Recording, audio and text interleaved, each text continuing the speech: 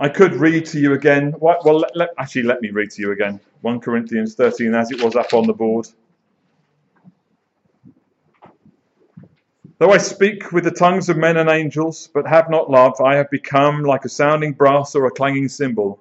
And though I have the gift of prophecy and understand all mysteries and all knowledge, and though I have all faith, so that I could remove mountains, but have not love, I am nothing.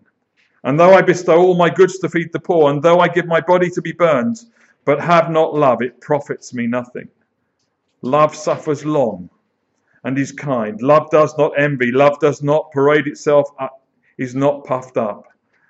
Love does not behave rudely. Love does not seek its own. Love is not provoked, thinks no evil. Love does not rejoice in iniquity, but rejoices in the truth. Love bears all things, believes all things, hopes all things, endures all things. Love never fails.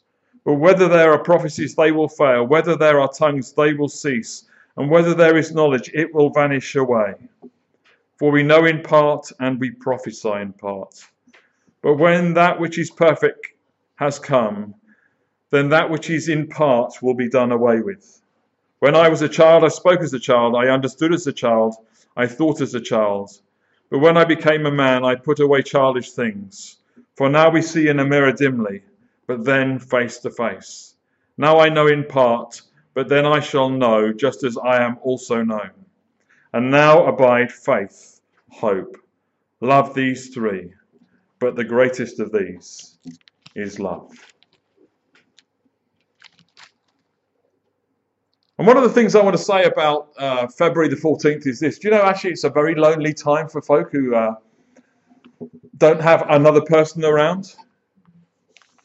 I had somebody say to me, it's all right for you, Dave, you've got a wife. What about me? And so, church, I want to encourage us to give some of the love that God has given to us away this week.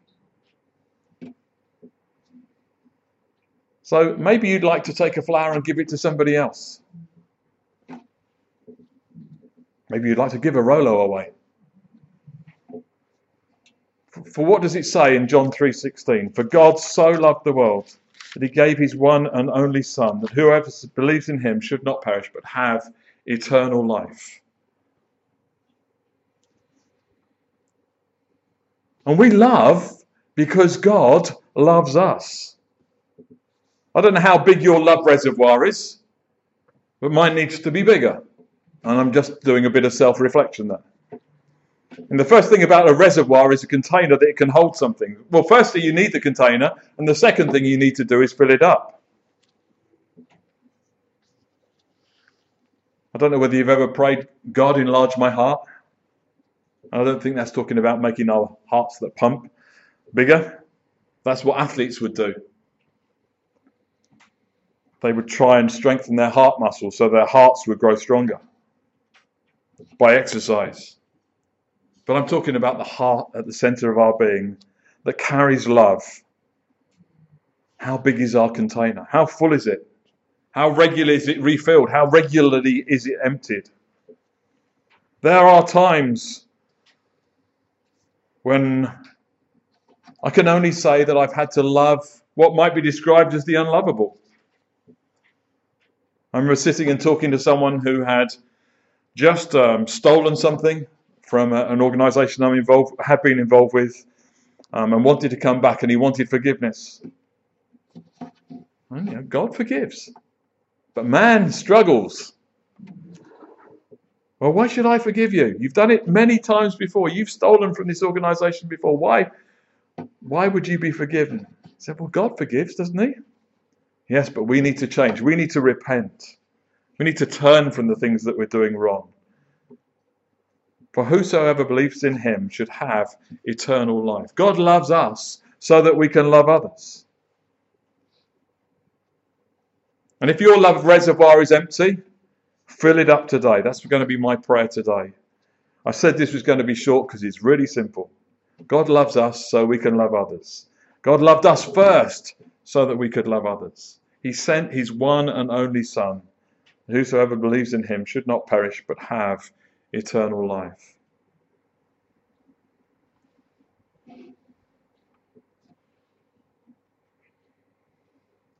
And then finally in John chapter 15, I think it is.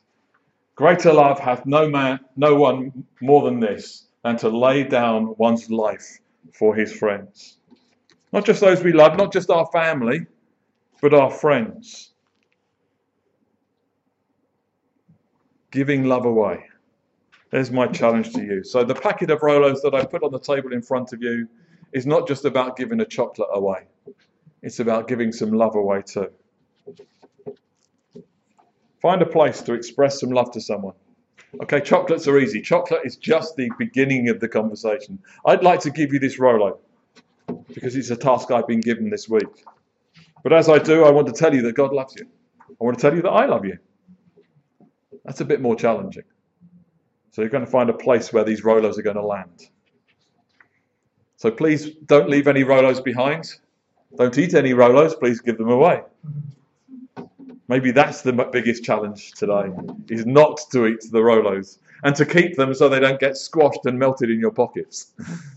I put a Whisper bar in my pocket the other week, and about a day later, I put my hand in my pocket and thought, what's this? I am so grateful that the wrapper was sealed and contained and nothing leaked out. So, there's my challenge to you this week. Love is. So you have a reminder in front of you of what love is and love is not.